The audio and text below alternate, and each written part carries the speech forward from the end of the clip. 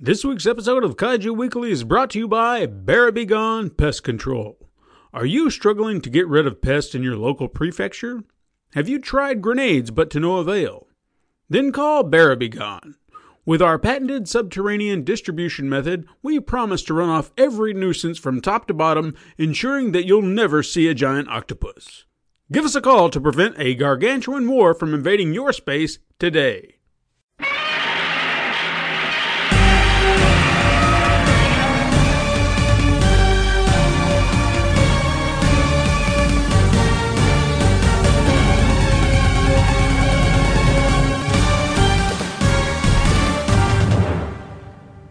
Hello everybody and welcome back to another episode of Kaiju Weekly, the weekly podcast that introduces you to the wide world of giant monster movies. I am your host Travis, and with me is a very special guest host. We have Michael Hamilton from the Kaiju Groupie Facebook group. How are you doing, Michael? Hey, I'm doing perfect. Thank you so much for letting me come on here and nerd out with you for the next 90 minutes. Oh yeah, man, we are happy to have you. For all of our listeners, Steven is taking a break because he needed a much deserved vacation. He is a hardworking man and he has a big family, and so he needed a vacation. So he is taking a break, but we wanted to keep the kaiju news and everything else going, so we decided to keep it going with Michael as our guest host.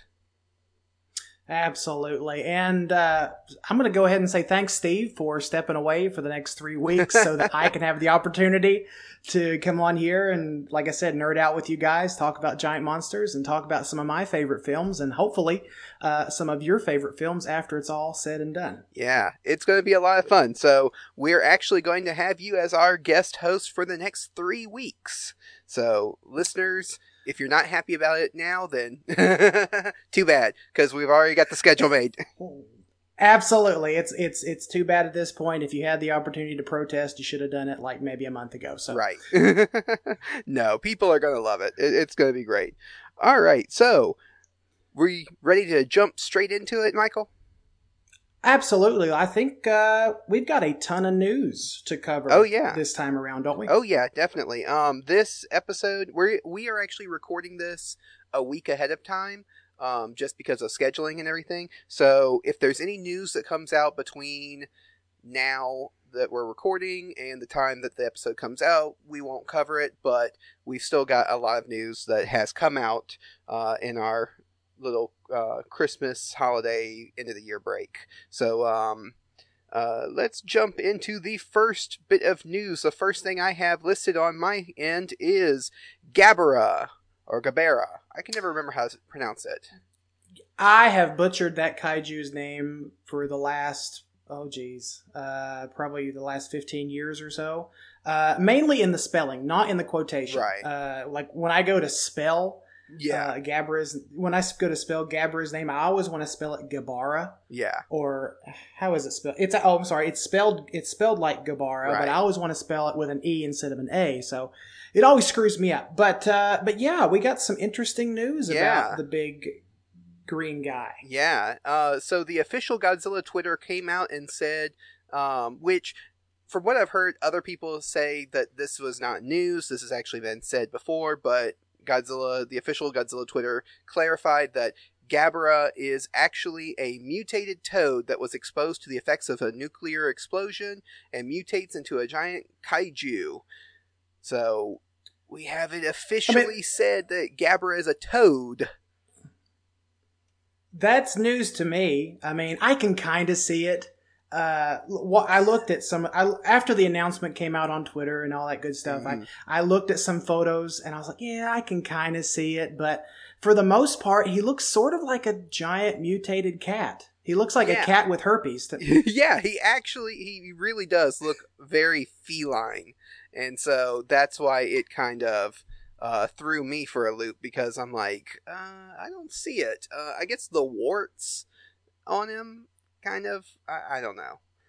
Maybe, but it's the face, man. It's not like it has no Frogzilla. They call him Frogzilla, but I think it's Godzilla 66 or Godzilla 65 maybe looks more, or no, I'm sorry, 67 looks more like a frog than Gabra does. So I don't know.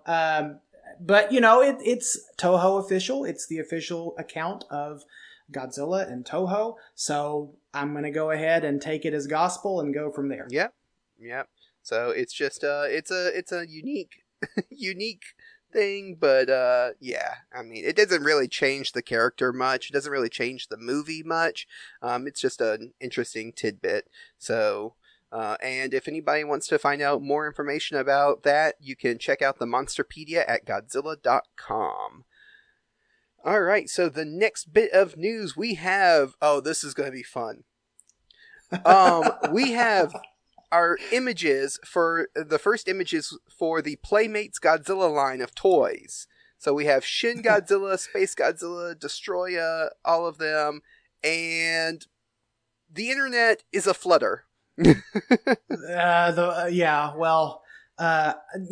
Travis, forgive me if I'm incorrect, but you're not big into the collectors community, are you? No, I am not. Okay, I didn't think so. But so I'm actually into the collecting side of kaiju. So as you can see, I've got my representation of X Plus behind me, and it's something I've kind of gotten into in the last year.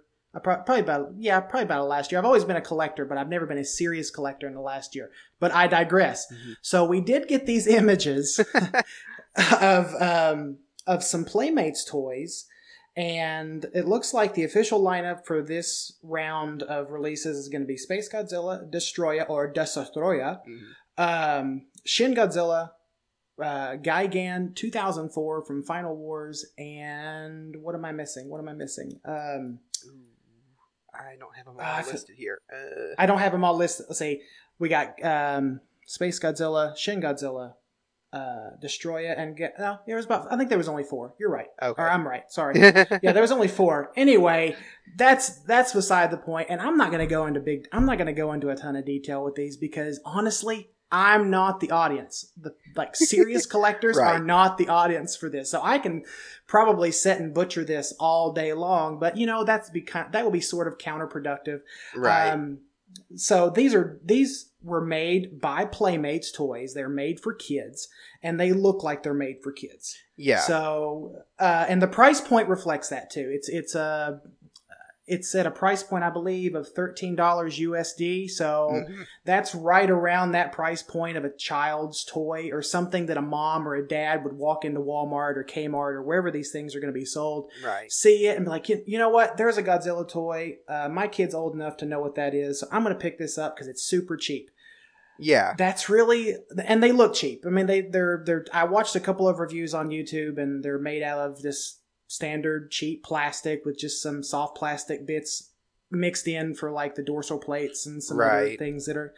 But what I found super interesting about this was for the Shin Godzilla mold, it was modeled after the NECA Shin Godzilla. It's the same. It looks like the same mold to me. So which makes me kind of think that they could have done a better job. Yeah. But they just to cut costs, they didn't. So, out of the 4 that we're going to be getting, probably the way I would rank them is Gigan 04 looks the best, then maybe Destroya, and then the other 2 are in a race for the bottom. So, that's really all I got to say about that. Again, it's Playmates toys. It's for kids. It's $13 USD. If you want to pick them up, I think they are available at Walmart. At the time of this recording. So if that's something you're into, if you want to get your kids a toy for a belated Christmas gift, if you celebrate Christmas or just a gift in general, that's where you can find them. Yeah, and let's be realistic. There have been worse Godzilla toys over the years. I mean, and one of my favorites because of the emotional value is the Imperial from 1985. Oh, yeah. And it looks nothing like the Godzilla from that movie. No, but it works. No, but there is an attachment to it because I remember having that toy, and if I'm not mistaken, it is still in my parents' attic. So oh, wow. the next time I go there to see my dad, I may go try to dig that sucker out and see and see if it's still in good condition or not. Yeah. So as far as these are concerned, it doesn't bother me. I know a lot of people were really angry about them. It doesn't bother me that they're kind of a lower quality because, like you said, they are for kids. We've had worse ones. As long as these are not the only Godzilla toys that are available, I'm okay with it. We have better ones that are available. So right, there's a ton of toys available. For every level of collector or fan you are, there's that price point for everybody. There's this low end tier like with Playmates, and then there's I think the Bandai America or Bandai Creations is a step above these, and then you've got the official licensed Bandai that you can get from Amazon or eBay, and then from there you get into the high end stuff like X Plus. SH Monster Arts, NECA, stuff like that. But I think we beat this dead horse enough that these are for kids. Yeah. If your kids are interested, go ahead. Yeah. And do what you got to do. Now, I just before we move on to the next news item, I do want to taking a look at the pictures that we got, the close-ups of the Space Godzilla and Shin Godzilla specifically.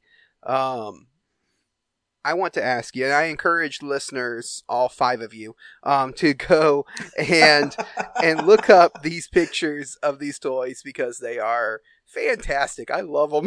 I love how ugly they are. Now, what noise or sound do you think Space Godzilla would make looking at that face? Oh man. Well, first of all, he would have to take his retainer out to make any noise at all.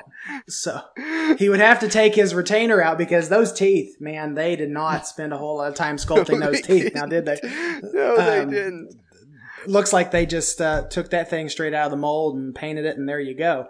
But as far as a noise goes, I'm probably not even going to try it on audio because it would scare our listeners to death. Well, what he looks like to me, I don't know if you've ever heard the comedian Billingville. He has the joke about the dorkfish, and that's what this reminds me of. I'm a dorkfish. They caught me with a corn dog. I swear that's what he looks like. He looks like a dorkfish.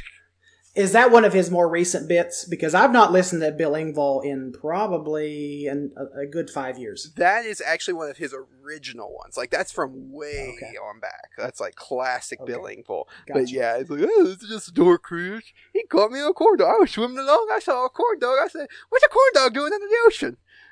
I'm sorry, everybody who had to listen to that.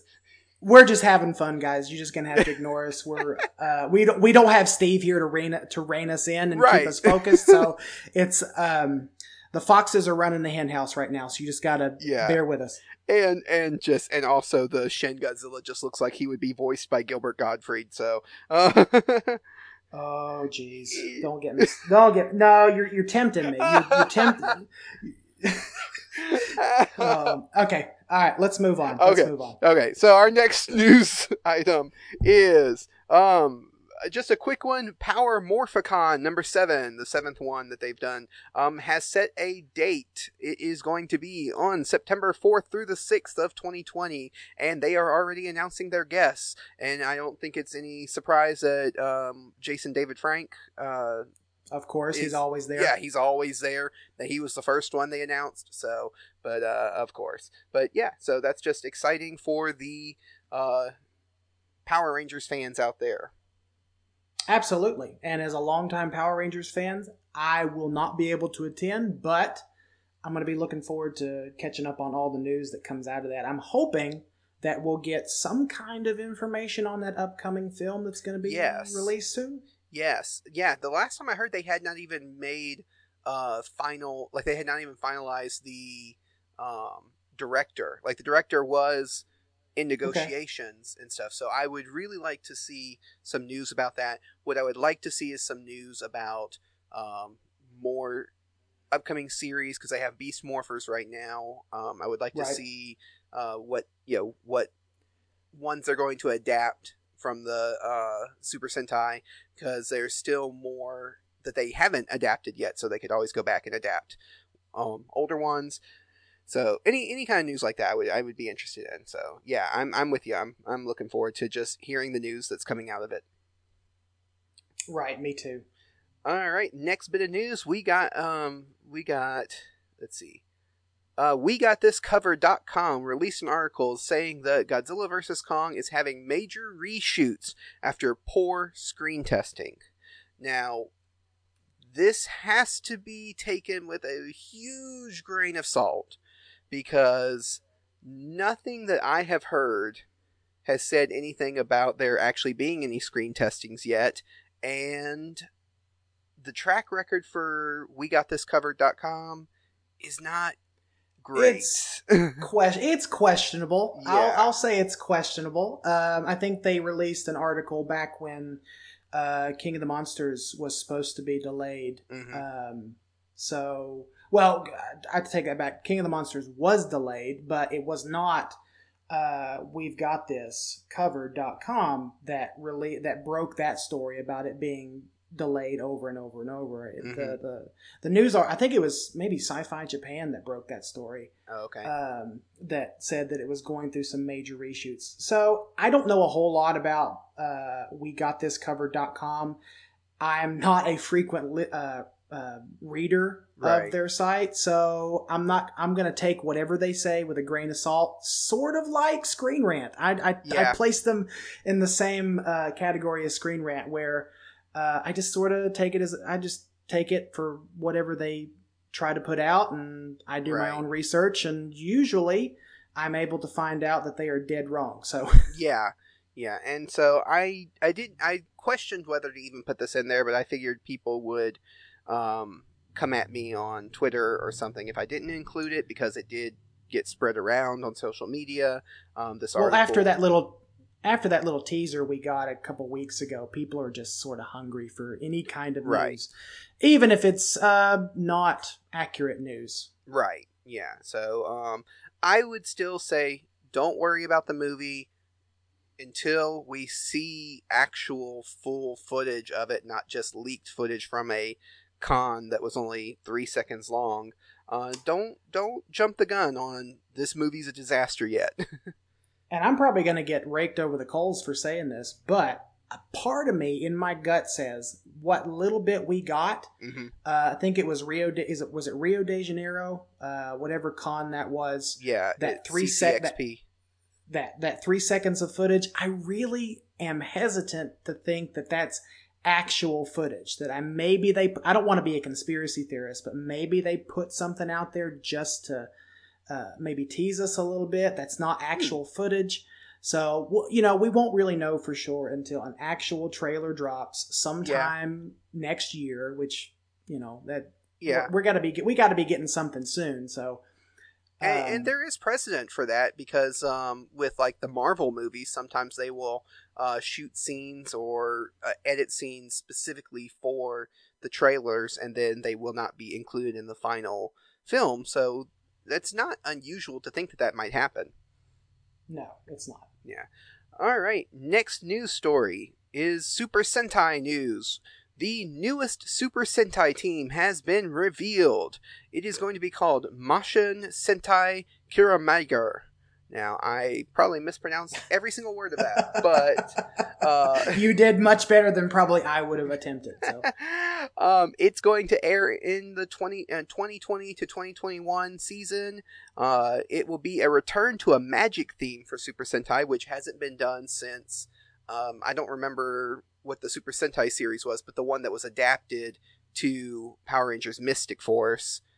Yeah, I remember that one. That was the last Super Sentai series that kind of heavily featured magic and stuff in it, so it's going to be a return to that. It's also going to be a return to car-themed mechs.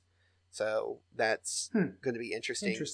And so that's the news. We've got images from it. They look really cool. And the only thing about it is if it gets adapted into a Power Rangers seasons, it's probably not going to be until 2023 by the time that happens. So we still got a ways to wait for Power Rangers, but this Yeah. This will be what season when it does finally come out? Won't that be like season 50? I may not be exaggerating. They're getting up there. They're getting up there. They definitely are. I don't know what the exact number is, but they are up there. So I'll be honest with you. I'll probably get called a fake fan for saying this, but I sort of lost interest after Zeo, maybe. I think it was, or maybe it was around, or maybe it was Time Force. I started to lose interest in the whole series because I feel like they were just rehashing stuff over and over and over. And really, after the final battle, after, I can't remember I think it was it Turbo where the command center blew up? Was that? Yeah, that was in Turbo. That was the end of Turbo, the beginning of In Space. In Space. Okay, so it started to go downhill for me after that because I feel like after that happened, that was just the culmination of everything that had led up to that point. And so I was wondering, like, where are they going to go from there? Because I remember one scene specifically, after seeing that blow up, I was like, wow, how are they going to follow this up? And then I believe maybe it was In Space that I'm actually thinking of, the final war at the end, at the end where you see the actual human form of Lord Zed be revealed, the human form of Rita Repulsa be revealed, and that felt like the end to me. Now, that was what I'm thinking of. That ending felt like the true end of an era for me, and then it was just all spin-off after that. And I believe you'll know, what was the season that came after that one? That would have been Lost Galaxy. Lost Galaxy. There we go. Yeah. That's the one where I sort of lost interest, was Lost Galaxy. Oh, okay. Okay. Yeah. I started to lose my interest in Power Rangers probably about Wild Force era. I think I was still watching Wild Force, and then you stuck around a while then. Yeah, I did. I don't know. I love weird, cheesy stuff, so I stuck around. The Disney era, which I think began either right after Wild Force or right before Wild Force. I can't remember if Wild Force was Disney, but when Disney purchased Power Rangers from Saban, it kind of did drop in quality. Now, I do, and I think this was still part of the Disney era, but I do like Dino Thunder. Dino Thunder was kind of fun. That was Jason David Frank comes back, and but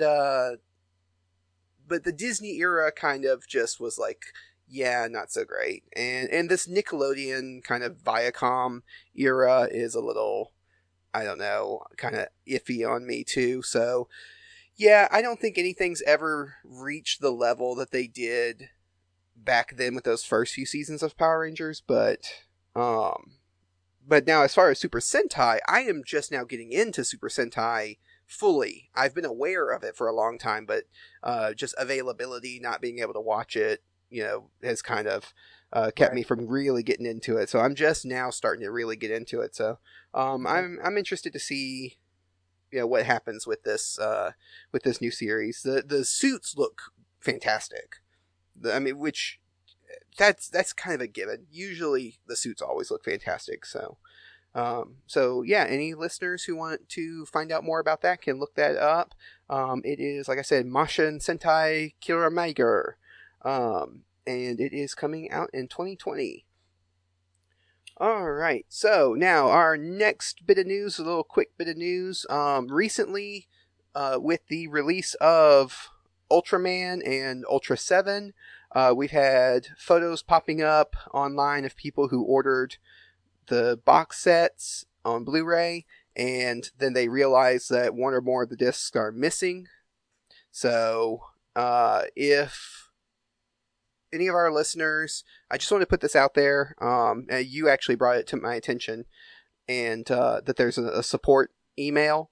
Yeah, there's a support email from Mill Creek Entertainment that basically, I noticed, we're going to breeze through this really quickly because there's, not a whole lot to it, but basically, I saw it on Twitter the other day from another fan that they said that when they opened their box of Ultraman Geed or an Ultraman Orb, the movies were missing. Like, they have the television series, but the movie discs were missing. So, okay. If this has happened to you, Mill Creek did give us a support email. It is support@millcreekent.com.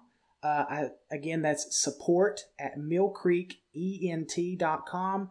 And in their disclaimer, it says, please allow 6 to 8 weeks for a response and a replacement disc for those series. Yeah.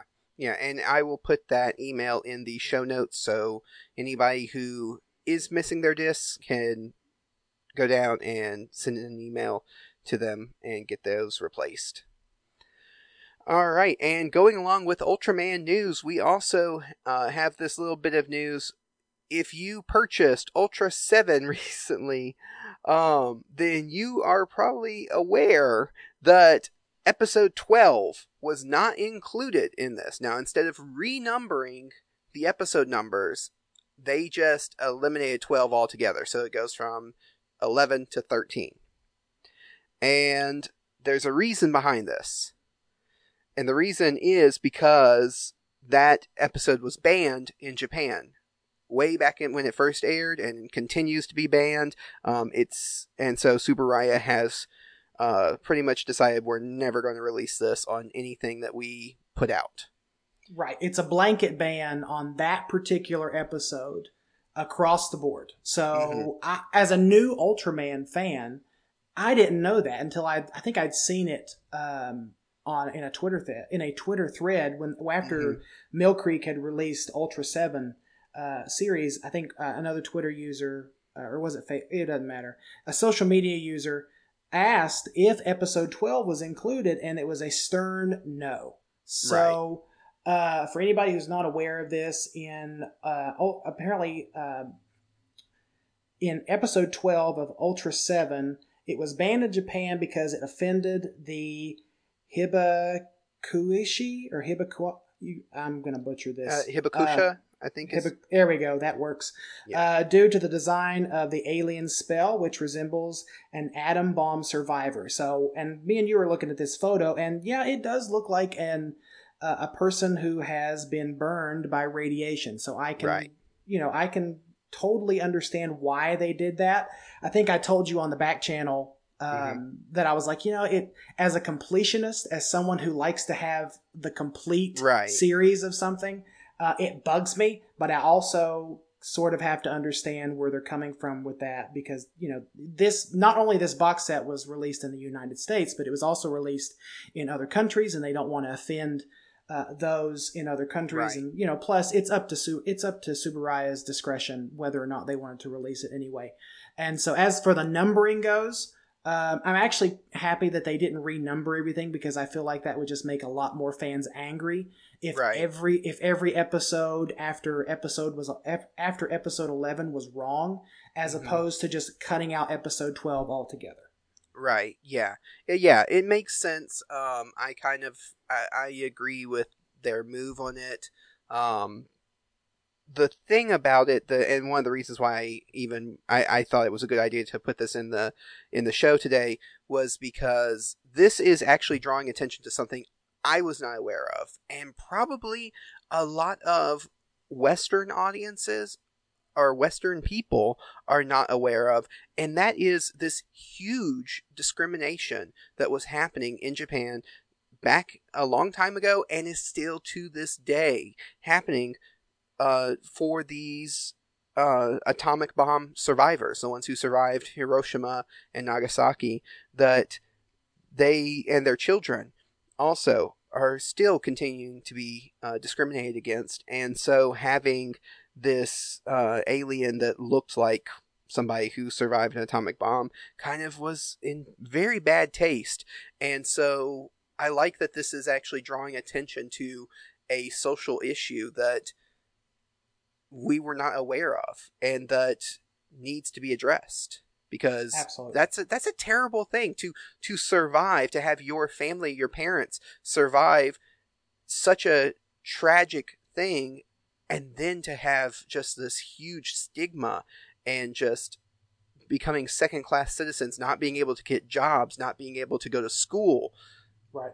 because you survived a horrific thing. That's awful. So I'm not going to go into it because we could do probably a whole episode on that kind of stuff, and we may touch on it some. I think we have an Ultraman episode coming up at the end of our trilogy here, don't we? Mm-hmm. Yes, we do. Okay. So so we'll get into, I mean, I won't go deep into it, but I just think it is really nice that it's getting eyes on a situation that those eyes were not looking at before. And so that to me is a good thing. So yeah. But yeah, so episode 12's missing from there. All right. So that was a lot of news. I feel like that was a lot more news than what it looked like in the notes. So yeah, it was, and it makes sense because we took a as of recording now, it's been 1 week since we recorded, or over a week since I recorded last. So there's been a lot of news that's been added, and there's probably going to be some more news before this episode gets released, and we'll cover that in the next episode. So I think, you know what? I think because we had such a big news, we'll just jump straight to the mailbag, and we won't even worry about talking about the movie we're supposed to talk about this week. So, well, that sounds like we're cheating the listeners, Travis, to be honest with you. I wanted to get your reaction because, seeing as you watched this movie, how many times did you eventually watch this movie? From the from the time we decided to do this film, between the the English dub, the Japanese dub, and then the alternate version, which we'll talk about later, probably almost a dozen times. Wow! Just to make sure that I was getting my facts right, and I'll be honest with you, I probably will get some stuff wrong. So if I do, please let us know. But I'm hoping that all that time and effort spent into watching this intently has paid off. So I hope you guys are going to enjoy this discussion. Yeah, and so I wanted to get your reaction of like, well, I just watched this movie like 12 times this week, and we're not even going to talk about it. It was a labor of love. What can I say? Oh man. So so this week our main topic is Frankenstein Conquers the World, also known as Frankenstein vs. Baragon. It is a 1965 film directed by Ishiro Honda, the man himself, the legend, and it stars Tadao Takashima, Kumi Mizuno, and Nick Adams. And then a host. And then a host of other characters that if you watch this film, you're going to say, you know what? I know him. I know her. I know all of these people. So it's, the whole there's a whole list of familiar characters in this film that you're going to recognize. And I'm going to throw this out there. I wrote down a couple of alternate titles for this film too, only because I feel like it's relevant to this discussion. Mm-hmm. The German title, get ready for this one. It's super interesting. It's Frankenstein, the Horror with the Ape Face. That's the German title. Wow. And I only bring that up because there's a historical element that we'll talk about in just a few minutes. And also the alternate American title for Frankenstein versus Baragon, aka Frankenstein Conquers the World, and it's also known, or was going to be known before some editing, was going to be Frankenstein versus the Giant Devilfish. And we're going to talk about why that is, and probably during the fun facts section. Yeah. And so I'm going to do a quick plot breakdown, and then we can jump straight into our thoughts and reviews. So just winging it now, because Steven's usually the one that does it. The plot is there was a German scientist who had Frankenstein's heart. Yes, that Frankenstein, the monster that terrorized people. And his heart is brought to Japan, and it's in a lab, but the lab is located in Hiroshima, and is destroyed when the atomic bombing happens. And then fast forward 15 years, and there's this, what they think is a kid who is immune to radiation poisoning, and these three scientists are studying him, but they come to find out it's actually Frankenstein. The heart grew 3 sizes, Grinch style, and became an actual living thing again. And as he grows bigger, they think that he is attacking people and eating them, but come to find out it's actually another monster that's doing all that, and we'll get into that. So yeah, I think that's the plot. That pretty much covers it. Now, for me, I saw this film.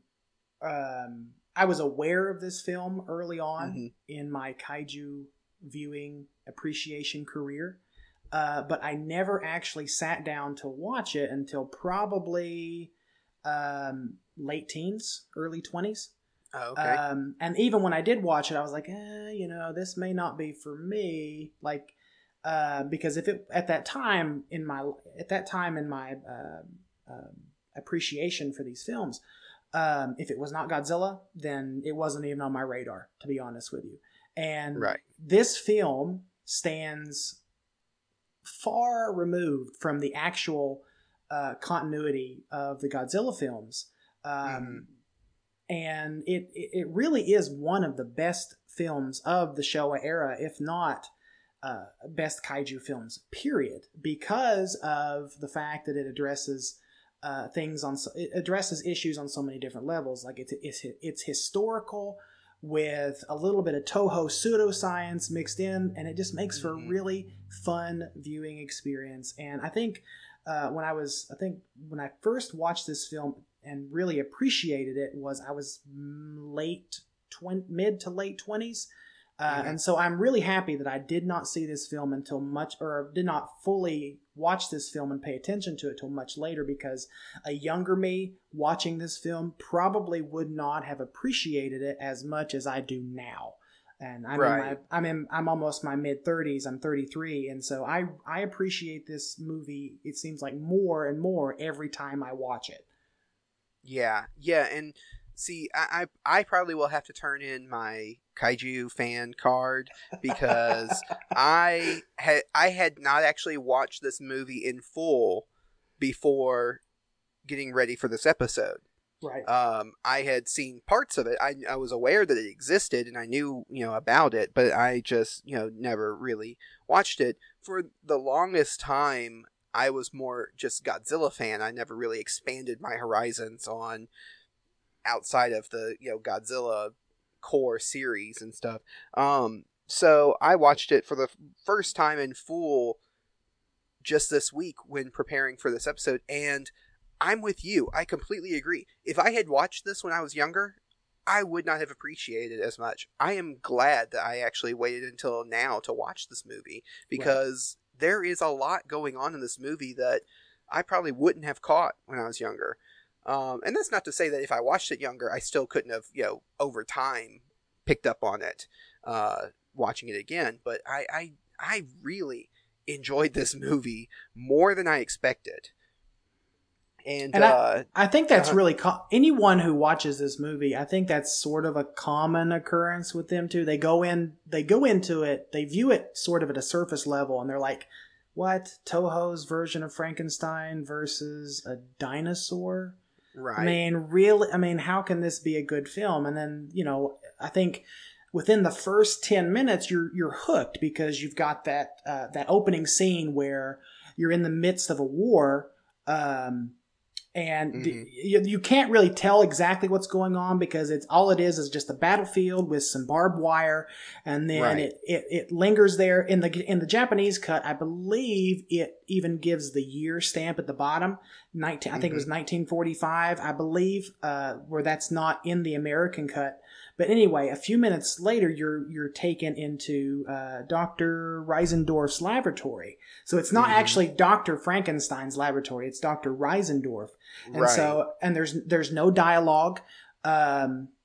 even when the German soldiers, even when the Nazi soldiers come into the laboratory, there's no dialogue. You get the knock at the door, the soldiers come in, the Heil Hitler, and then basically they come in and take the chest, which contains what we learn later on is Frankenstein's heart. So there's a little bit of that historical element, and there's a little bit of espionage too, if you think about it, because once after they take the case and they load it onto a German U-boat, they then have to sneak across, I believe, the Indian Ocean to meet up with a Japanese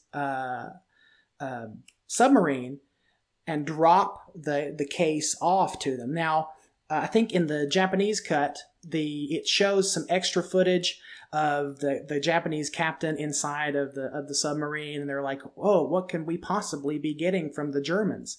Right. And I think one of them makes sort of an offhanded joke, says, "Oh, well, maybe it's Hitler. Maybe Hitler's trying to escape Germany," because at that moment in history, Germany was sort of on its last legs as far as World War II goes. So they were desperate.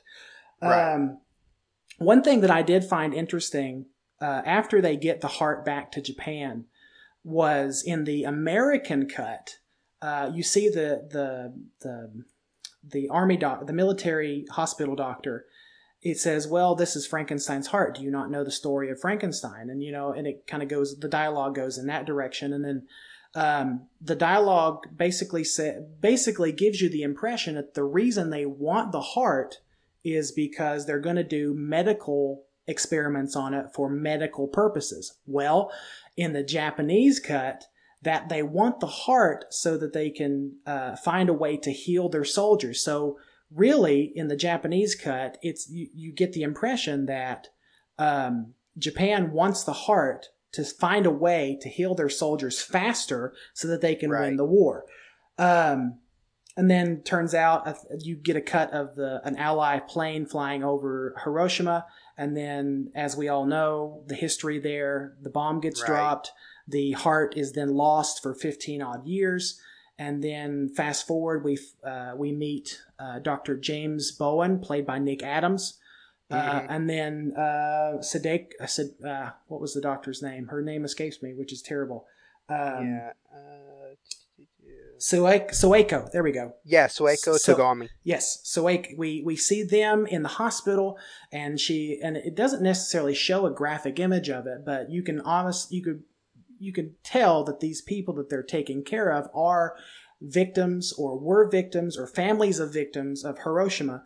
And so what leads me to believe is maybe that possibly they're battling with radiation poisoning, cancer, different illnesses that would come from that. And so they're Dr. Bowen, played by Nick Adams, is there to try to bridge the gap between America and Japan to try to make good for what the Americans and the Allies did during World War II. So, And longtime kaiju fans will probably recognize Nick Adams as from his work in Invasion of the Astro Monster, or Godzilla vs. Monster Zero, whichever one you want to call it. But he was also in that movie as well. So just to give a little extra tidbit there. He was also in another Toho film, if I'm not mistaken. Or he may have been a couple Toho films, if I'm not mistaken. I forgot to look at his film credits, honestly, while I was doing research. I think he's been in a few. I've got IMDb pulled up right now, so I might look at that real quick and see. But one thing I was while you look that up, one thing I was really impressed with was the on-screen chemistry between the female lead, her name escapes me. Now I feel like a terrible fan now. Oh, Kumi Mizuno. Thank you. Her and Nick Adams had really great on-screen chemistry throughout the whole film, I thought. Now, you're led to believe that there's there's a love interest between the two, which becomes obvious later on in the film when you see Soeko and James going to a graveyard to pray for the victims of Hiroshima. Now that is in the Japanese cut. That's not in the English cut. So in the Japanese cut, basically they take a walk, they go to a big graveyard, they pray for the victims of Hiroshima and their families. But even in the American cut, the chemistry between those two is actually really fantastic. Yeah, and there's actually a reason. First of all, I don't see any more Toho films. I do see more, like B-movie stuff that he did. Okay, but so I don't see any more Toho. That's the only two Toho ones I see. I told you I would get some stuff wrong, man. Yeah, but he seems like he would have been in more because he does seem more familiar. So maybe I'm familiar with more of his work. But yeah, there were rumors at the time. I found out when I was looking up information on this that the actor Nick Adams and I said her name, Kumi Mizuno. Yeah. That the two of them were actually engaged in an affair off screen. So that might be why they had good chemistry. It could very well possibly be that. I mean, when you have that kind of on screen off screen dynamic, you can sort of tell. And really, I think it benefited this film for the better because Kumi's character, to me, when Frankenstein or Frank or whatever, or Frankenstein's monster, however you want to address him, comes into Frankenstein's monster. Frankenstein was the doctor, except in this movie when it was Rosendorf. Exactly. Oh, jeez. Anyway, when you see the boy come into the picture,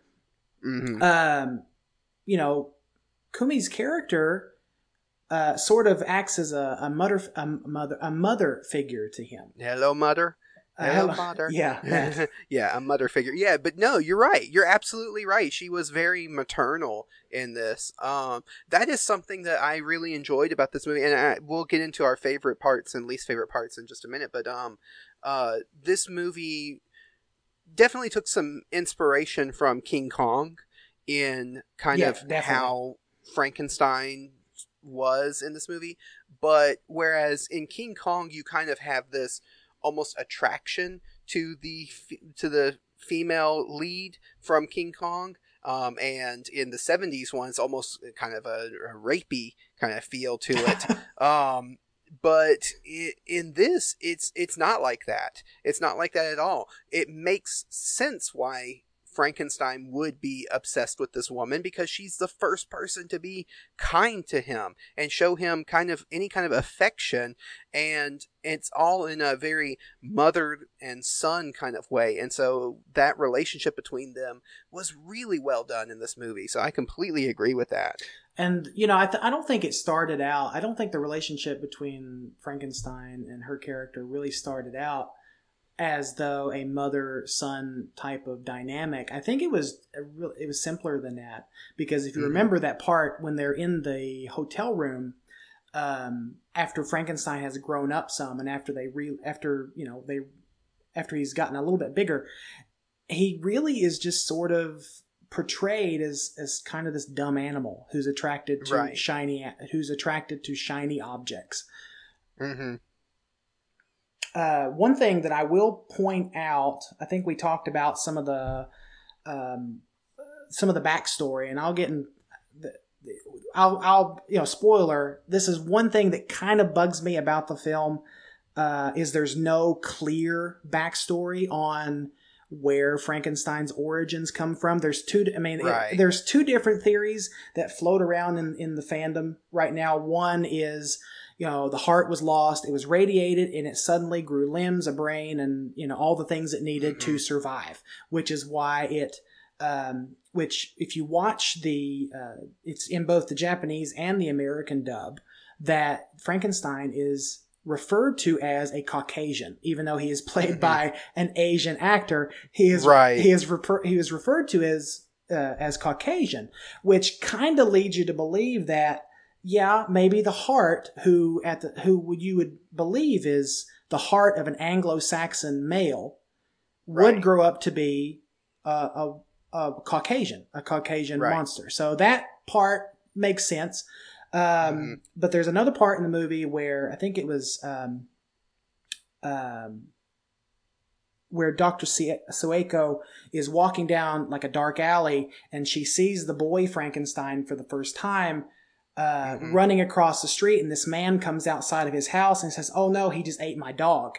And then he goes on to explain that after the war, that there were many people like that just stealing animals and eating them for food because the food at that time was so scarce. Right. And so, which kind of leads you to believe, and this is another theory, that a boy, it doesn't give an age description, found the heart, ate it because he was desperate for food, and then built up an immunity to the radiation, which, both theories sort of make sense because this is 15 years later, and the boy and the Frankenstein, young Frankenstein, is clearly around the age of around a 14, 15-year-old adolescent. Right. So that makes sense. Yeah. Yeah. I hold to the theory that, the heart kind of grew, because like they said, they talk later on about how if you cut off one of his limbs, it'll grow back. Right. And the limb will keep living. And so, it's kind of this thing, as long as the heart keeps growing, or as long as the heart is still alive, it will keep growing and everything and healing. I skipped over two of the cast members that I should really highlight, because being a kaiju-based podcast, I want to highlight the monster actors, because sometimes the guys in the suit don't get as much recognition as the guys outside the suit, so I want to highlight those. So we have Koji Furuhata as Frankenstein. Close enough. Yeah, I'm doing my best. And Haruo Nakajima as Baragon. And now Koji, he does a fantastic job really portraying this kind of like innocent but also animalistic Frankenstein that I really enjoyed his performance. Oh, I did too. And I feel like we're skipping some of the middle parts, but we'll get back to those in just a second. But in regards to the final battle between Baragon and Frankenstein, what really makes that one stand out to me is the fact that Frankenstein, the actor playing Frankenstein, is not restricted by a suit. He's not right, exactly. So he's able to move freely, as opposed to Baragon, played by the late great Nakajima. Is sort of restricted by the fact that he's in a monster suit. So the battle is really interesting in that aspect, because you've got this literal man who has nothing on but a loincloth battling a guy in a rubber suit, or a rubber dinosaur suit. And it just makes for a really interesting dynamic. And really, when the battle really when it gets started, I feel like it goes on for half the movie. It's a long, drawn-out battle which spans over a lot of the countryside, which is another part that I like, because, some kaiju battles, they feel really drawn out, and you're thinking, I wish they would just get this over with. But this one really takes you on a ride, so I really enjoyed that part of it too. Yeah, and so that's a good segue into we've kind of been touching on it a lot. But favorite parts, because my favorite part one of my favorite parts is that battle, like you said, between Frankenstein and Baragon. Because, like you said, it's so rare in a kaiju film to see just a man, and who's not wearing a rubber suit, who's not weighed down by all this, extra special effects makeup and everything, and to see him be able to move and do the acrobatics and everything was really, really something. And it's something very unique to this film, I think. Yeah, it was. And just to talk about some of the merchandising that goes along with this film, it was not until the actor had passed away that we were able to get merchandise for this film, because the actor, you can clearly see the actor's face. And so there was a licensing issue.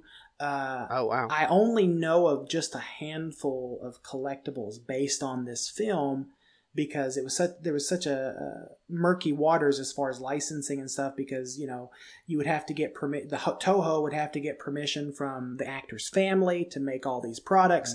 But after he's he's since passed away, we're seeing more and more of those collectibles from this film creep up. Yeah. One thing that I'm sorry, go ahead. Okay. Oh, yeah, I was just going to ask you, do you have any other favorite parts that you want to touch on while we're in the favorite parts section? I have a ton, actually. Let me get back to my notes in here. Okay. The attention to detail. The attention to detail to some of these miniatures and set designs was fantastic.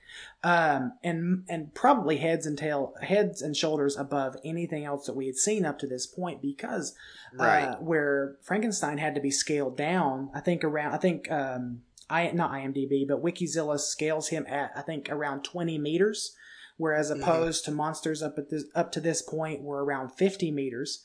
So everything had to be scaled a little bit differently to make his size match sort of what he would what his growth spurt would have been at the time. So the attention to detail in the trees, in the buildings, in even the little miniature people. There's one part where Frankenstein picks up Dr. Kaji and carries him because he's fallen over a hill. I think it was right after Baragon had made his emergence in the countryside, and he has picked him up, and even those little miniatures of the people looked really, really good. And I think they had to look really good because of sort of the scale that they were playing with here.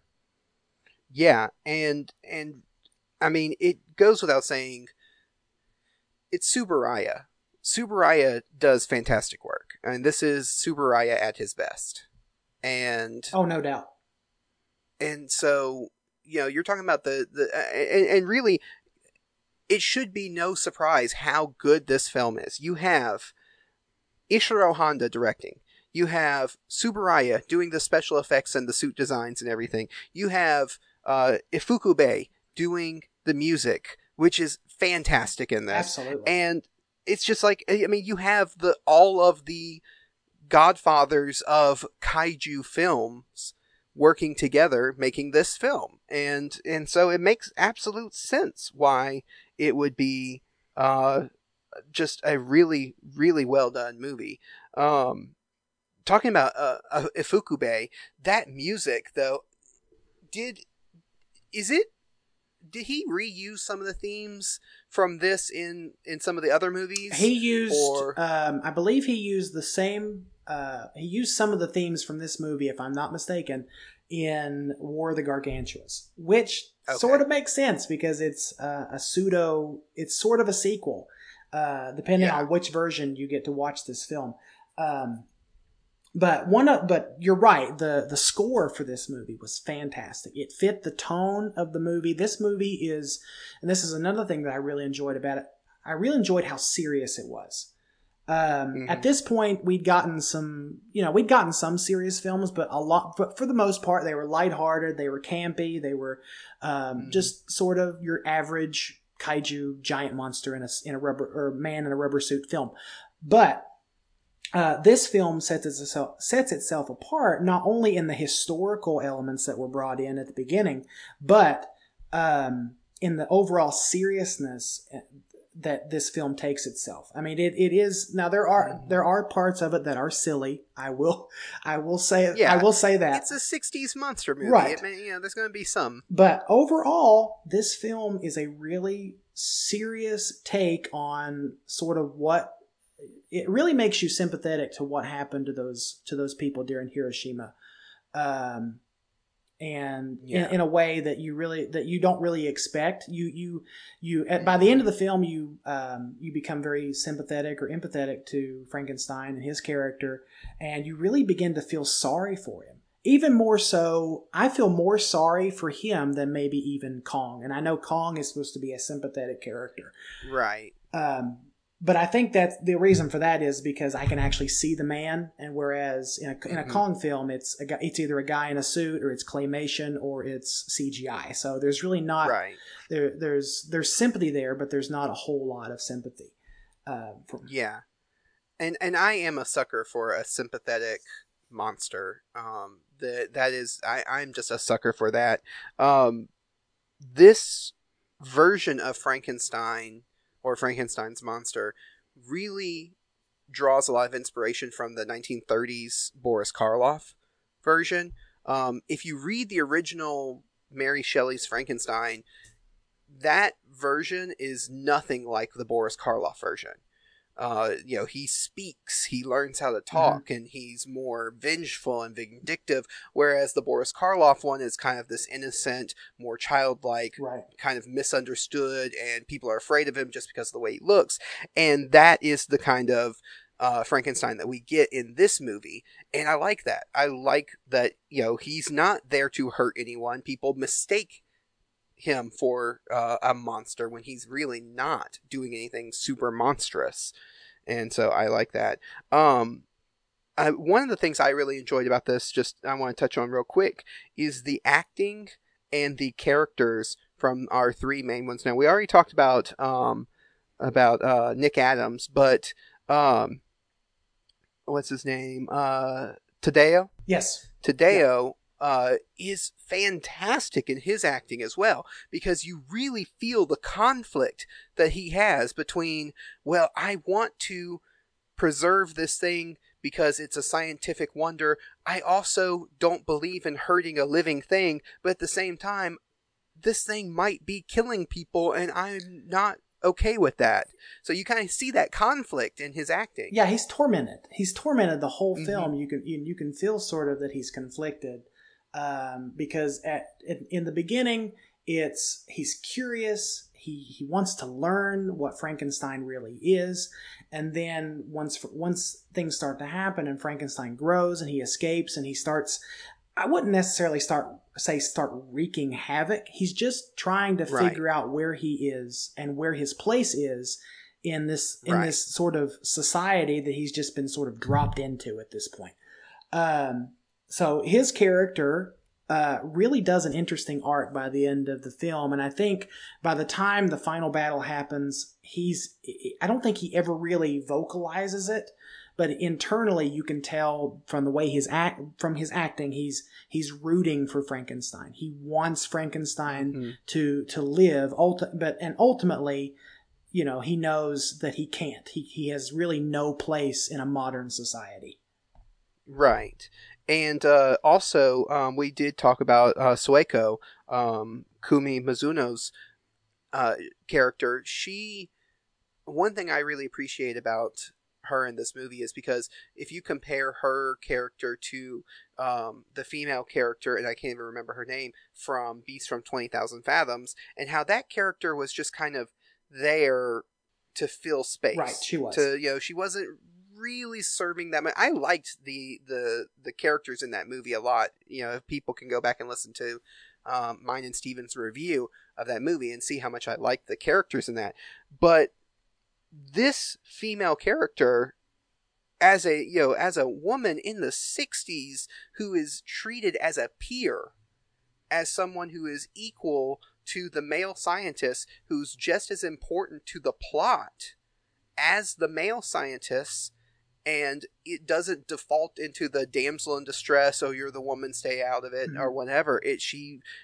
I think that's an achievement for the time period, and it's something that even modern day giant monster movies don't do so well. So seeing it in a 1960s movie is something. It's something to be celebrated, I think. It definitely was, and I really enjoyed her character because she was more than just eye candy. Kumi Mizuno.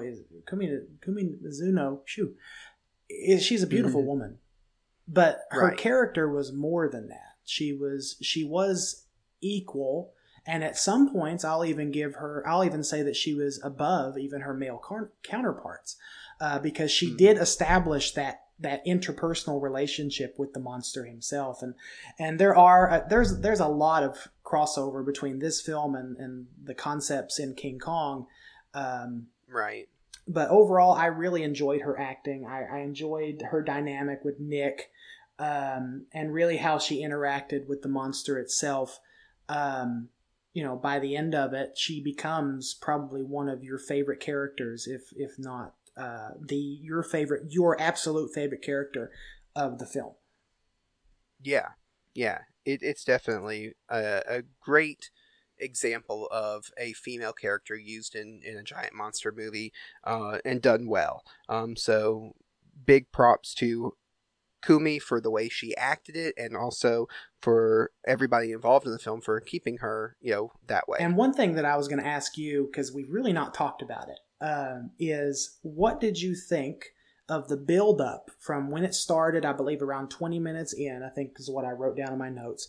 Around 20 minutes or so in, you get sort of a glimpse at Baragon, the Right. subterranean monster Baragon, and then leading up through it. What did you think about his overall arc? Not arc, but his teasing at the beginning all the way through the big reveal toward the end. Right.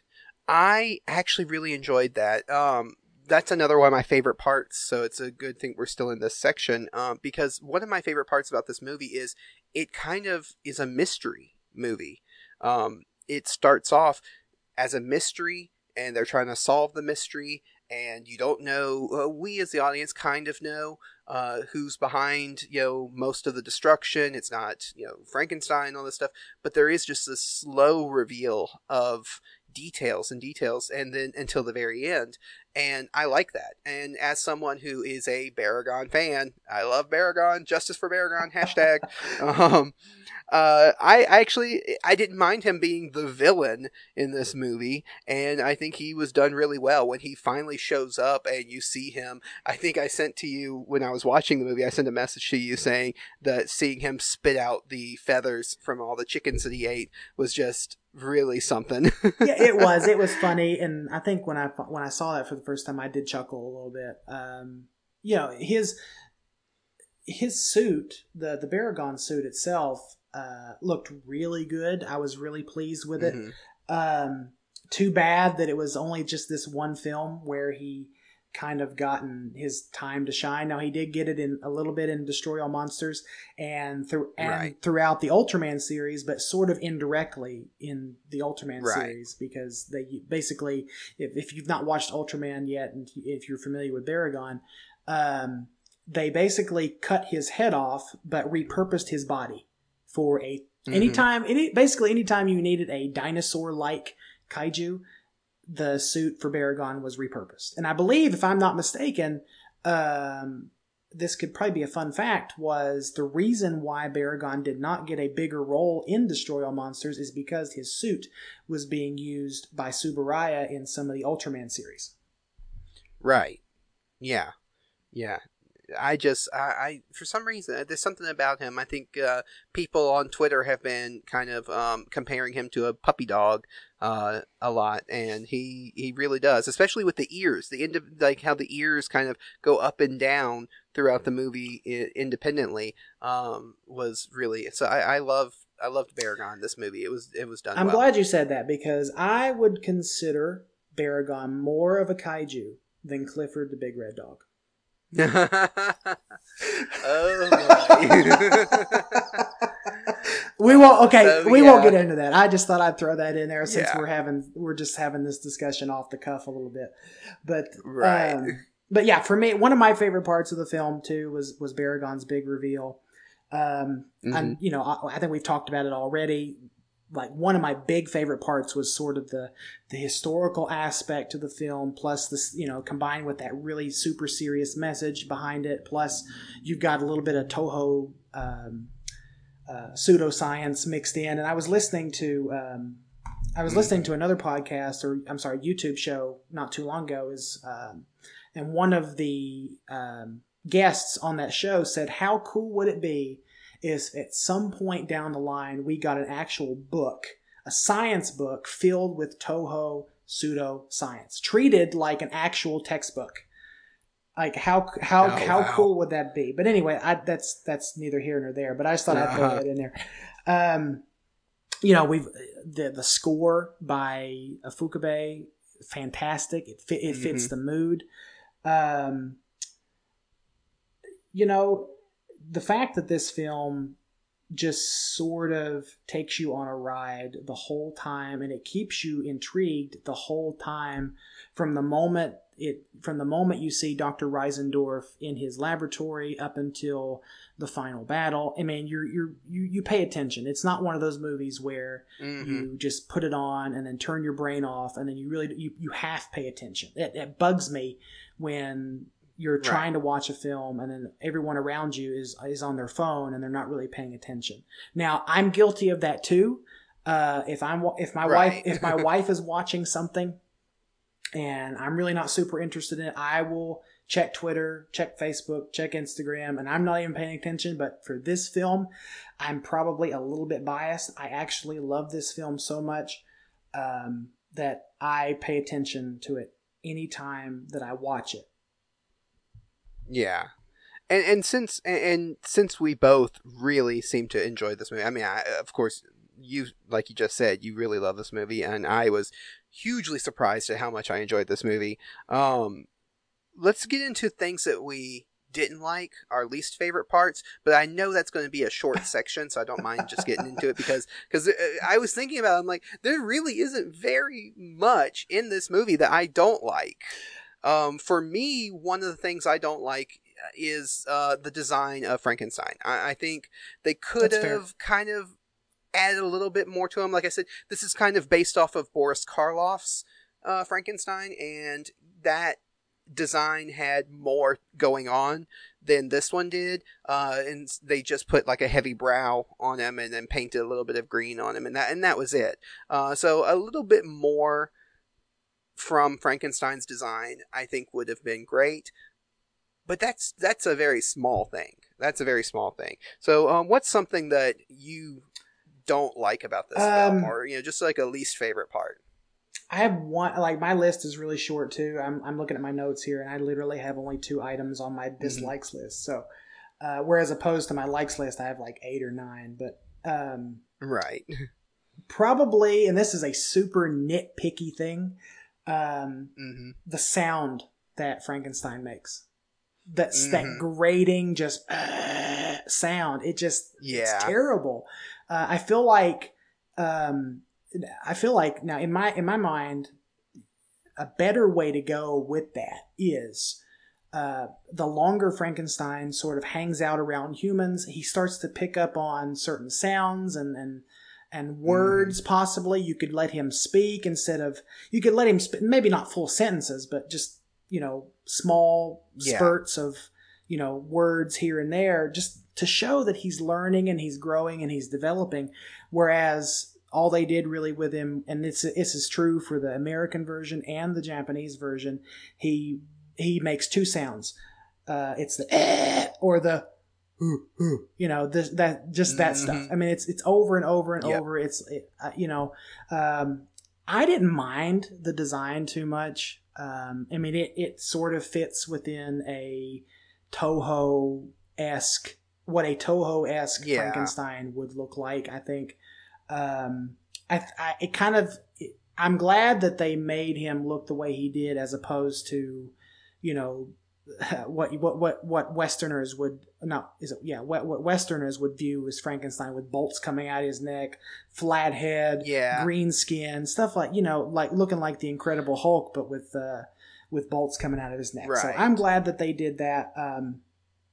And doing a design like that, it would be kind of hard to come off with, or to tell the story of, oh, well, maybe this is a kid who survived the Hiroshima bombing, and there's something that affected him. It'd be kind of hard to tell that story if the kid they're talking about is green skinned with bolts on his neck and like scars and stuff and sewn together. But again, it's Toho, and it's Toho pseudoscience. So if they were going to go that route, I'm sure that they would have found a way to make it work.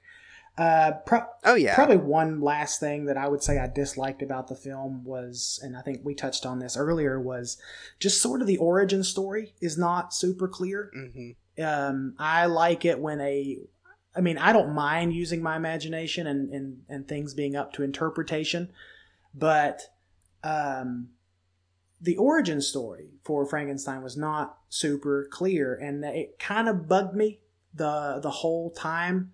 But again, that's probably a little nitpicky thing, and again, leaving it up to an audience interpretation is probably a better way to go, because it would probably take another 10-15 minutes to try to explain the backstory of Frankenstein, and then again you'd have to explain the backstory of Baragon, which they sort of touched on it, where they would go around to all these different universities and museums, and we got the idea that he was a dinosaur. He's an ancient creature that was woken up by earthquakes or by drilling, and then there you go. That's sort of Baragon's backstory. Yeah.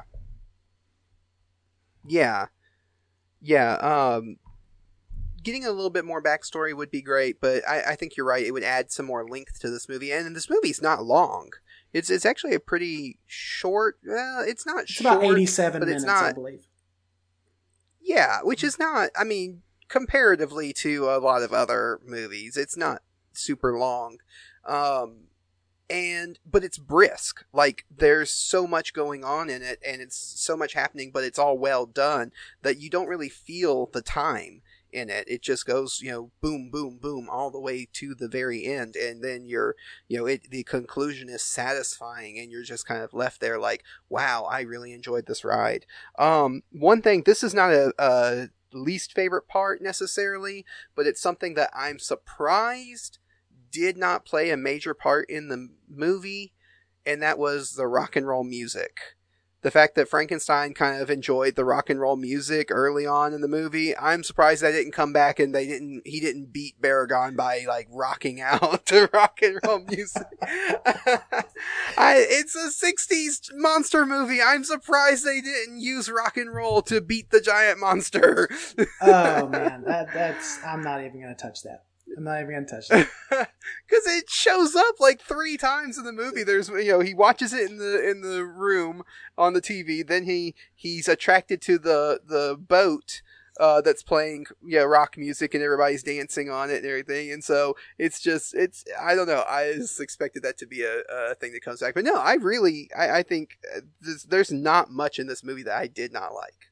I'd sort of attribute the constant references to pop music, sort of like Frankenstein is sort of a big kid, and he's attracted to youthful things, and he sees the rock music on the television we see early on in the film, and the only thing that he really enjoys it, and the only thing that really sets him off is that all of a sudden you hear this guy going, wow, as he's singing or as he's dancing or whatever, and that sort of sets him off. And then you've got the party on the boat, and he's attracted to light. I think he's attracted to the lights and the music and the youthfulness and I think and this may be reading a little bit too much into it. I think that he's attracted to that kind of stuff is because he knows that he doesn't belong. He instinctually knows he does not belong, so he longs to belong. And so when he's attracted to those things that maybe he can try to insert himself into. But, that's probably reading a little bit too much into it than what it actually was. Yeah. But I mean, I get it. That is a good insight into it. So now let's move on to giving our Godzooky score. So, for any new listeners, we here at the Kaiju Weekly Podcast, we like to give our scores for movies out of 5 Godzookys, which was Godzilla's kind of bumbling nephew from the 70s TV show. And so we pay homage to the great Godzooky by using him as our measure for these movies. So what would you give this movie out of 5 Godzookys? I am going to give this movie a conservative 4.5 Godzookys out of 5. Wow. Because, whether you guys have noticed it or not, I really enjoy this movie. It is probably among all the Toho films that I've seen. I would say it's top 10 for me, if not top 5. But I'm sure that there's some Godzilla films or some other Toho films that trump it. But yeah, it's definitely top 10. So I'm going to say 4.5 Godzookys out of 5. Wow. Yeah. And for me, was hugely surprised by how much I like this movie. I went into it, again, not watching it beforehand, not really being as familiar with it.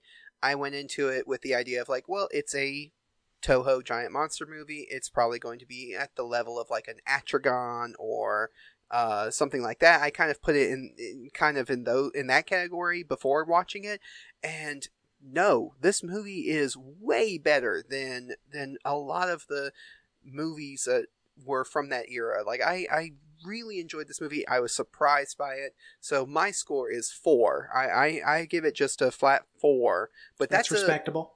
Yeah, it's a good 4. It's a good 4 because this movie is worth watching. If anybody has not seen this movie, if you're a fan of giant monster movies, or if you're getting into giant monster movies for the first time, this one has to be high on your list because it is worth watching.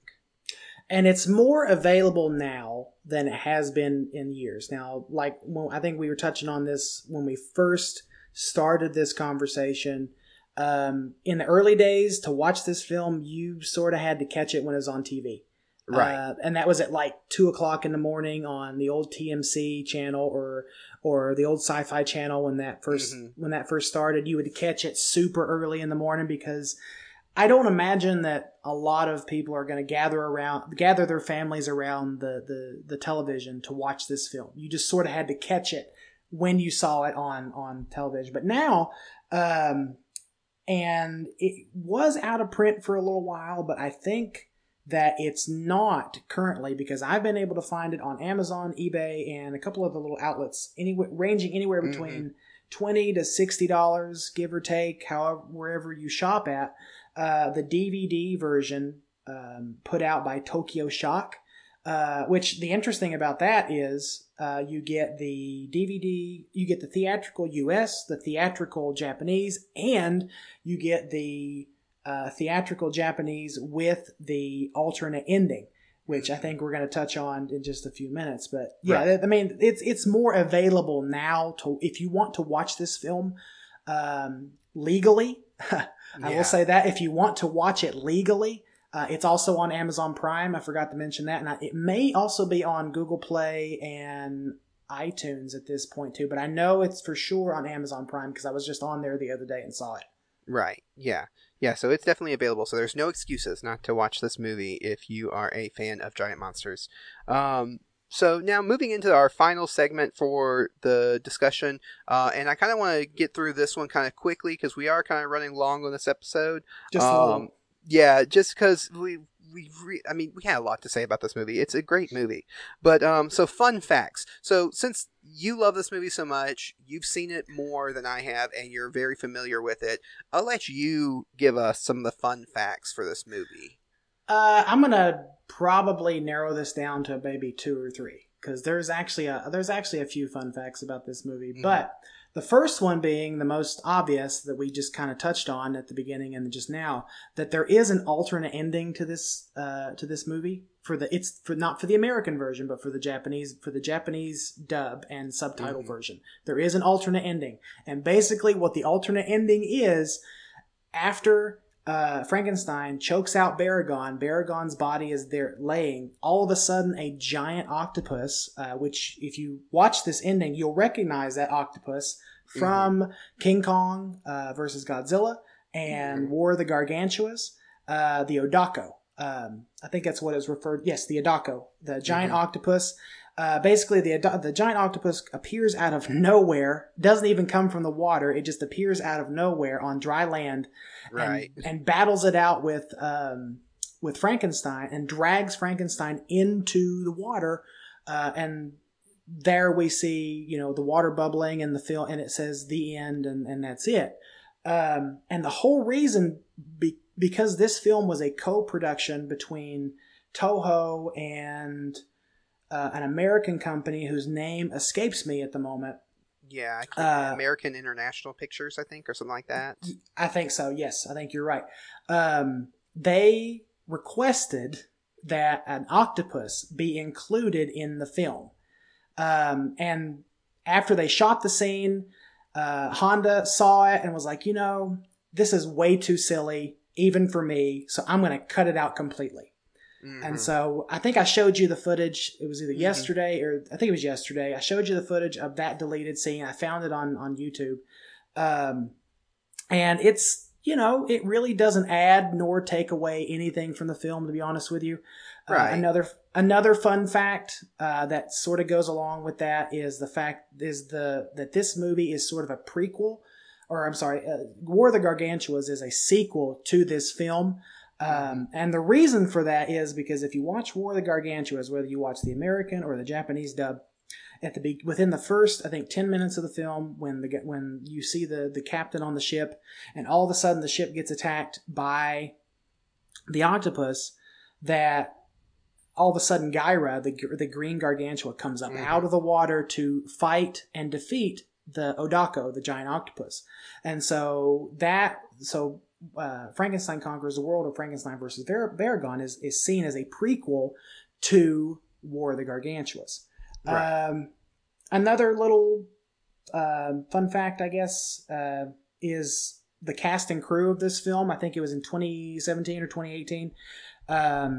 Gave the boar, if you remember watching the film, when Frankenstein is hunting in the woods, the giant boar that he tries to capture in the trap, they give him official kaiju status. Whereas he is listed I think it was on Wikizilla and a couple other sites. He is listed as a kaiju within the film, and his official title is Giant Boar. So in 2017 or 2018, the cast and crew put together commemorative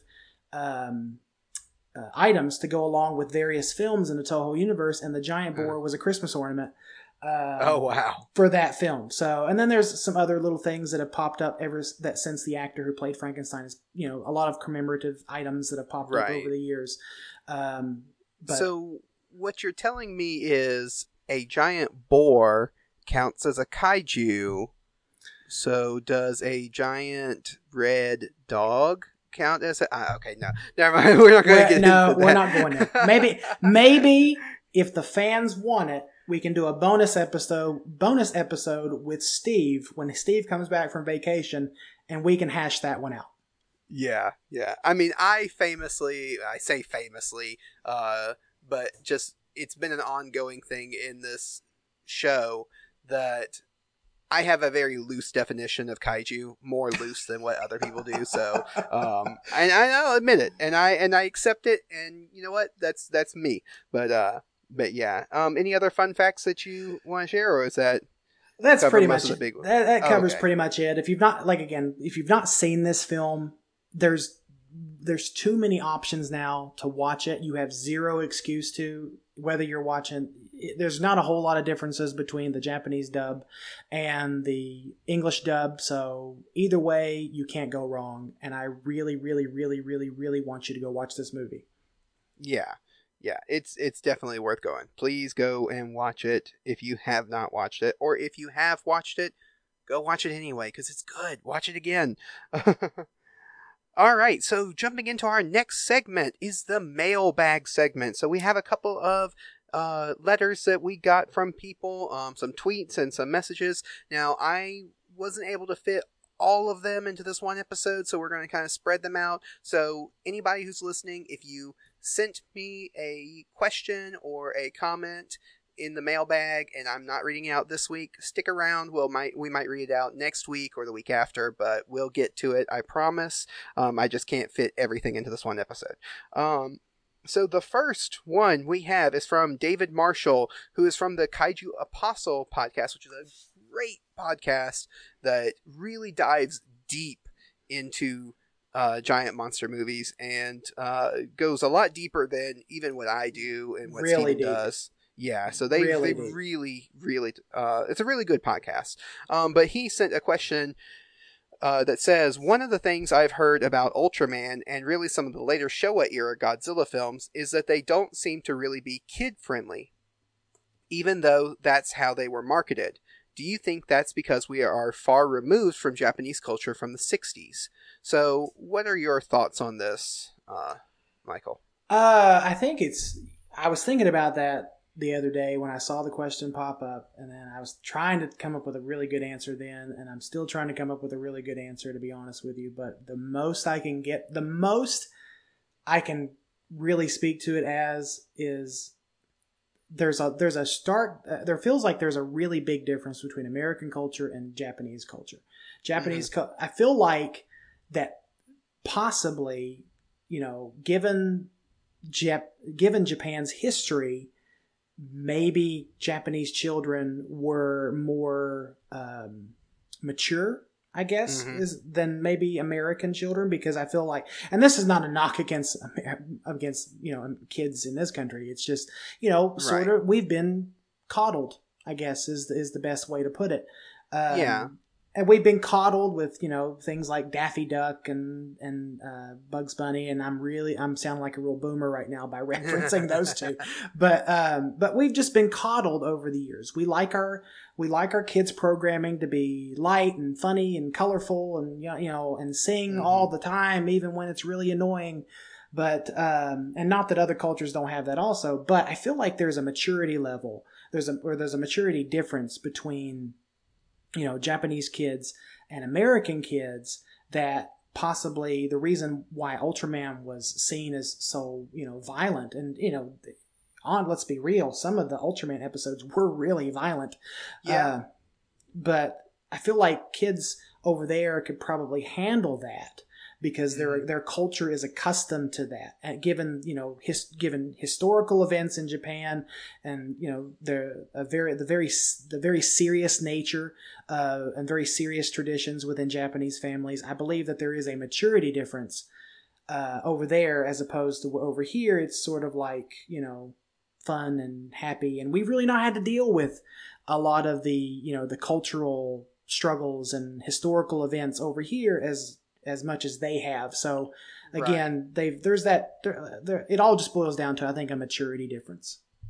Yeah, I think you've really hit the nail on the head. There is a difference in the culture and just what we allow children in America to see versus, and I'm going by America because this is what we're familiar with, and also David Marshall, he is an American, so I'm sure he's comparing it based on his view of things. But I don't know if it's necessarily that Japanese children can accept more or are used to more because of the things they've gone through. I think it comes down to more of what the adults who are in charge are saying that their kids can relate to, or what they're allowed to see. I think that because there was a time period in the 50s and early 60s in America, actually it continued on past the 60s, but when they really were trying to make sure that the moral values of America stayed true, and that nothing was degrading the morals of American citizens and American children. Now, the issue that comes from that, and we're not going to go into it, is who sets the moral standards for, people? Is it these individuals who are, running companies and running businesses? Is it the, legislation from senators or whatever? Or is it the parents? That kind of stuff, comes up. But we see it in the comic book community because there was the time period in the 50s and 60s when comic books were under attack and superheroes were under attack because they were viewed as breaking down the moral fiber of and movies went through that same period. I mean, the MPAA was built on the idea of we have to maintain the moral fiber of America. So because of that, I feel like there's the children's entertainment. Even to this day, it's not as bad today, but even to this day, there is some where you're not allowed to put certain things in an American TV show for kids. You're not allowed to reference certain things for American kids. And in Japan, I don't think they had that kind of moral scare that we had in America. At least not in the same way that we had in America in that time period. And so because of that, their rules and regulations on what is allowed on children's television and children's programming is different than what American audiences do. So there is some difference there. Now, I still, watching it now as an adult, I mean, I watched the Showa films, the late Showa films as a kid, and it didn't bother me. Right. And watching them now, I still view them as kid-friendly. So they, like you said, there is some more violence in Ultraman than what you might be used to coming from, as a children's program, coming from an American viewpoint. But I still view them as kid-friendly. They're still within in that framework. And that's fair. Cultural differences aside, it's all, it really just, it really amounts to, how you've been raised and what you've been allowed to be exposed to. Yeah. Yeah. So I hope we answered that question for you, David Marshall, from the Kaiju Apostle podcast. We enjoy listening to your podcast, so we hope that you enjoyed hearing this and we give you a good answer. The last question we're going to touch on this week is from Phil Better, who is the host of another podcast. I have a lot of fellow podcasters who are friends who send in information.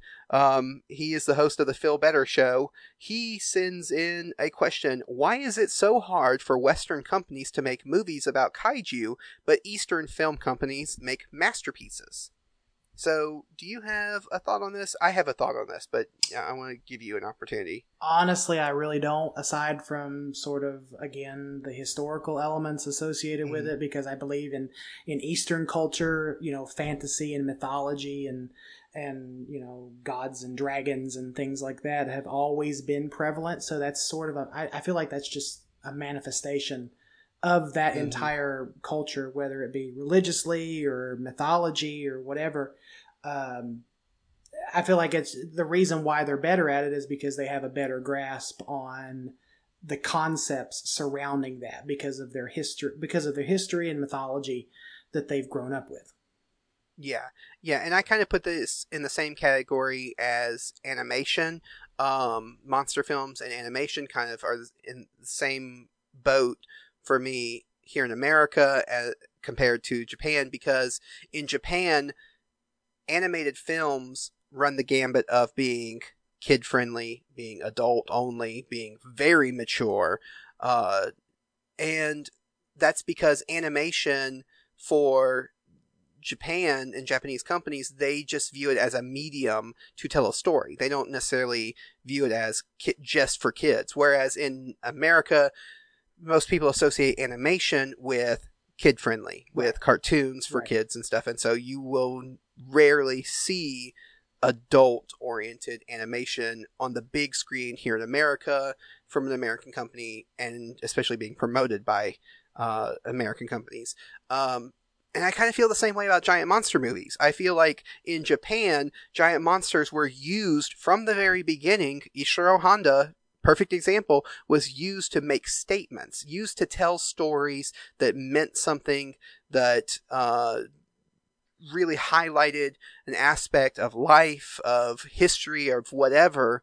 Whereas in America, giant monster movies in the early days were just kind of riding the coattails of the fad that was coming from Japan. Like, it was just a fad, and most of them were B movies. Most of them were movies that were done low budget. And so I think that stigma still exists for American audiences looking at giant monster movies. Now, does that mean American companies cannot make good giant monster movies? I think Tremors proves that they can. I think Cloverfield proves that they can. I can agree. Yeah, I can get on board with that.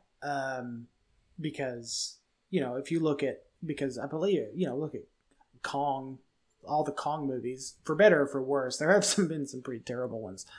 Right.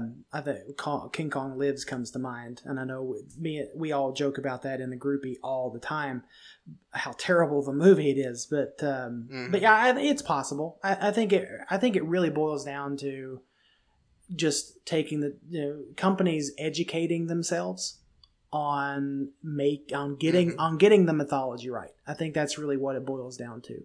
And I can't put my finger on why Eastern culture is so good at this. And I think you're right that Western cultures and Western production houses have really sort of rid the coattails of what they've done overseas. To the point where it's almost embarrassing, and to some point they just can't do it as well, and it does not come out as well as the original. I really don't have a great answer for it, so I'm glad that you had one, but it's something to really think about for the next time, I think. Yeah, well, I definitely feel I agree to a certain extent with Phil's question here and what he's implying with his question, that Western companies don't do as good of a job as Eastern companies, as Japanese companies, as Korean companies, in making these giant monster films. And I think, like you said, it does kind of go back to, monsters and giants and things like that are more kid-friendly here in America or in Western cultures, whereas in Eastern cultures, they're just part of their mythology. They're just part of their culture. But I do not believe that Western companies are incapable of making good kaiju films, because I think if you go back and listen to some of my previous episodes, me and Steven talking about Harryhausen. Look at the Harryhausen films. Those movies are classics. Those movies are masterpieces. They absolutely are. They are fantastic. And I encourage anybody who might feel the same way, and Phil, if you feel like Western companies cannot make good kaiju films, go watch some of Ray Harryhausen's films and then come back and tell me. Because I think any of those movies are as good as Ishiro Honda's films, as any of the Godzilla films, because they're different. They are different, but they are just as good in quality and care and love and attention put into it. And I think that's what it boils down to, is that care and love and attention. Sometimes it's not there when people are just trying to make a big budget, scary monster movie, but when there's that care and love and attention in there, it's there. And that's true even in Japan. There are some terrible Japanese, giant monster movies too. They're not all masterpieces. No. It's just a lot of the bad ones don't make it to America. Yeah. So I hope we answered that question for you, Phil. And again, another good podcaster, The Phil Better Show. Check it out. I have a lot of friends who are podcasters, and that's the ones who send me letters all the time. All right. So that's going to be it for this week's episode of Kaiju Weekly. I want to thank you so much, Michael, for joining me, because this episode wouldn't have been made without you. And really happy to have you here as a guest for the next couple of weeks. Well, it technically would have been made. You would have just been talking to yourself for 90 minutes. Yeah. I mean, but I appreciate it. I really do. Anytime I can get on here and ramble on about some of my favorite films, regardless of how silly they are, it's always a good time. And I know that we're going to have an even better time over the next couple weeks. So do we have a trivia question for next week? I think that's a thing. Oh yeah. I actually didn't have one ready for this week, so let me think.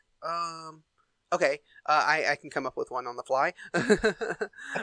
So next week, the trivia question that hints to the movie that we're going to do next week: what giant monster movie, when in production, tried to get a permit to film on the Golden Gate Bridge, but was denied because the monster would end up destroying the bridge, and the city did not want them to, for people to have a distrust in the quality of the bridge.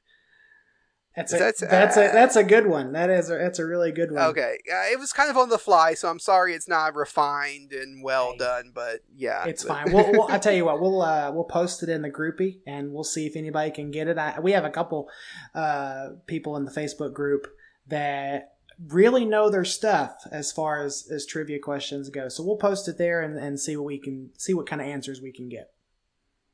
Yeah, and we definitely want to plug that Facebook group, Kaiju Groupie, because we've talked about it. Me and Steven have talked about it on the podcast before. It's a fantastic group. It is an oasis among all of the weird kind of toxic environment that is Facebook. It's an oasis. We actually have a lot of fun. We just finished in the group.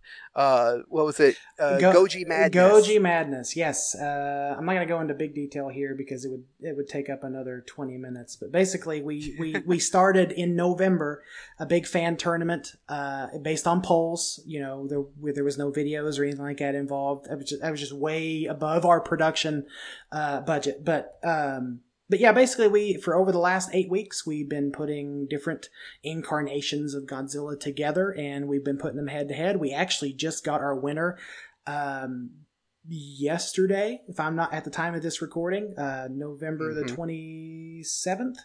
Or not November the 27th, geez. Yeah, December the 27th, we got our winner, which ended up being Gedo Goji from 1991, Godzilla vs. King Ghidorah. And he overall, it was a lot of fun. It was something different, and if if you are sick and tired of the same old Godzilla kaiju groups that are full of people just debating and infighting with each other, I want to invite you to come on. Join us. We're just a really good group. And as a testimony to how good we are, I just had somebody message me the other day and said that they had practically sworn off Facebook groups. And I invited them. They came in and they were extremely happy that they did. So thank you, David Marshall, for that great testimonial about our group. We really appreciate it, and we really appreciate you submitting a question to this week's podcast. It's been a lot of fun. But yeah, check us out on Facebook at the Kaiju Groupie, and we look forward to having you there. Yeah. If you are tired of hearing people complain about how Godzilla and King Kong can stand on the aircraft carrier in that 3-second footage, and just the constant circles of debates about that one thing, go check out Kaiju Groupie, because there's a lot more going on in that group than just that.